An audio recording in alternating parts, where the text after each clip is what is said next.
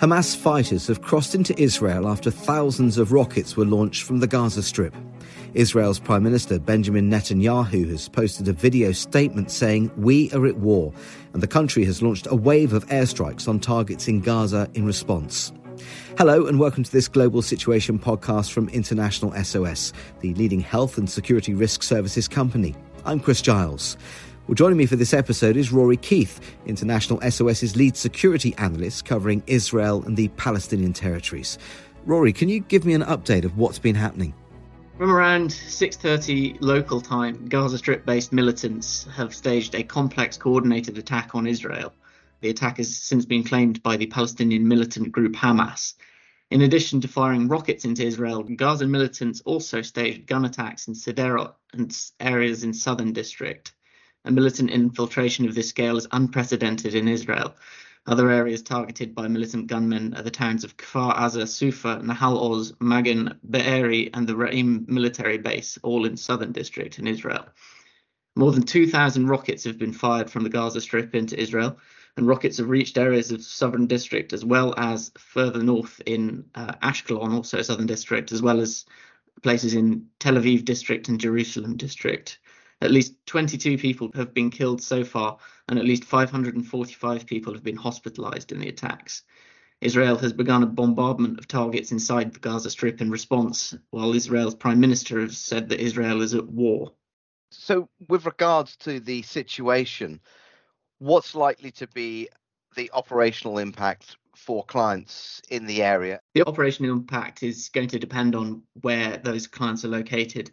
For those in southern district, the situation is very serious and possibly traumatic due to the nature of the attacks, with gunmen at large, a military operation underway, and almost a complete lockdown taking place. Major roads have been closed throughout southern district, whilst the army conducts its operation against the militant incursion there, whilst southern district is also facing large numbers of rockets being fired their way. So in southern district, the operational impact is absolutely huge, and travel and normal life won't be possible for at least 24 hours in that part of Israel. Further north in central district, north and southern district, places like Ashkelon, as well as Tel Aviv district and Jerusalem district, the situation is still severe as a result of the rocket fire, but the rocket fire is the sole implication for operations for the time being. People are being warned to minimise movement and stay within their homes during the rocket fire, particularly when the air raid sirens are operational. But otherwise, once the rocket fire has concluded, it will be possible for people in those areas, Central District, Tel Aviv District and Jerusalem District, to begin sort of normal life again. And given what's going on, how is International SOS able to help if clients need assistance? International SOS is able to support clients via our advice, being able to reach out to our 24/7 dedicated security teams, also able to receive our information through our alerts and through other channels. We are also able to support on the ground via our in-country vetted security partners. Presently, the ability of such partners is limited due to restrictions on movement and the operations of Israeli armed forces, but once the situation normalises, it will be possible to coordinate movements via International SOS and our partner companies. And with regards to the situation, what advice do we have for our clients? Our advice is to defer all travel to Israel until at least the 9th of October, whilst regular rocket attacks continue. For those already in country, it's necessary to minimise movement in affected areas and ensure to stay in the vicinity of the nearest air raid shelter. Long distance journeys, for instance, across the country, or sudden moves to evacuate to what could be perceived as a more safe area of the country may in fact increase one's risk.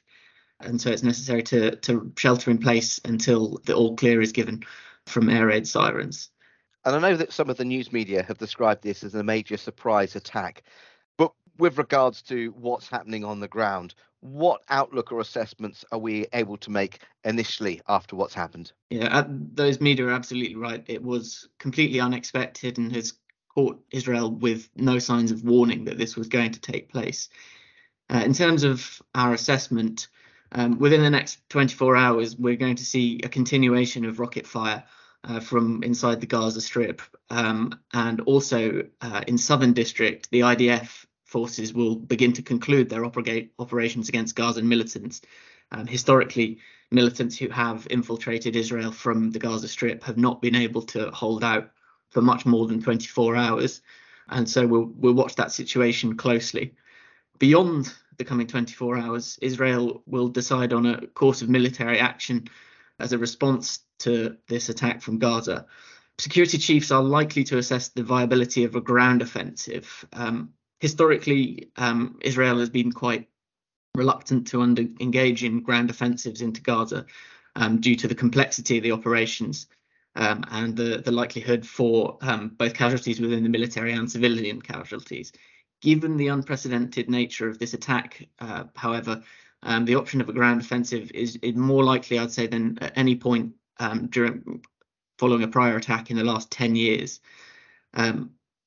So heightened tensions will result in a higher risk of militant attacks and unrest throughout Israel and the Palestinian Territories for at least 72 hours. That includes the West Bank. We have already seen a attempted stabbing attack near a checkpoint outside a Israeli settlement in the West Bank since this attack began, and further attacks of that nature will remain at an elevated risk level for at least 72 hours. Looking forward, there's a few things that we'll be monitoring very closely to see if the situation escalates further.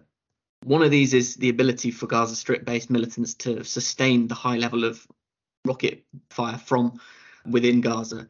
Historically, they've not been able to put out very large volumes. So over 2,000 rockets have been fired so far. If they're still able to fire rockets into Israel past that 24-hour mark, so 6:30 on the 8th of October, then that'll indicate a higher likelihood of further civilian casualties and also a level of preparedness that perhaps was not expected of Gaza-based militants. Another escalatory trigger that we're monitoring is for whether Israel's security forces are able to contain the militant incursion within Southern District. As I mentioned previously, it's not historically been possible for militants to sustain themselves within Israel past that sort of 24, maybe 48-hour mark. So if we're seeing continued civilian casualties within Southern District past that 24-hour mark, that's a sign that this militant incursion is maybe more serious than originally expected, and a sign that the civilian casualty numbers will increase further. And finally, should Israel opt for that ground offensive into Gaza, such a decision would escalate the situation, resulting in civilian casualties within Gaza, as well as increasing risks of unrest and militant attacks inside Israel and the West Bank. So as the situation develops, if we start to see that, that's a sign that a broadening of the conflict is likely. International SOS will be continuing to monitor all developments related to this complex attack, and will be following up with relevant advice and guidance for clients, as well as support as necessary to meet client demands during this crisis. Okay, Rory, thanks so much for all your advice and analysis of the situation. Thank you. Well, that's all for now, but just a reminder that you'll be able to access all the latest information and updates on the situation in Israel and the Palestinian Territories from our website, internationalsos.com. And from there, you can find out about our global network of assistance centres, available to clients 24/7. But until next time, thank you very much for listening, and goodbye.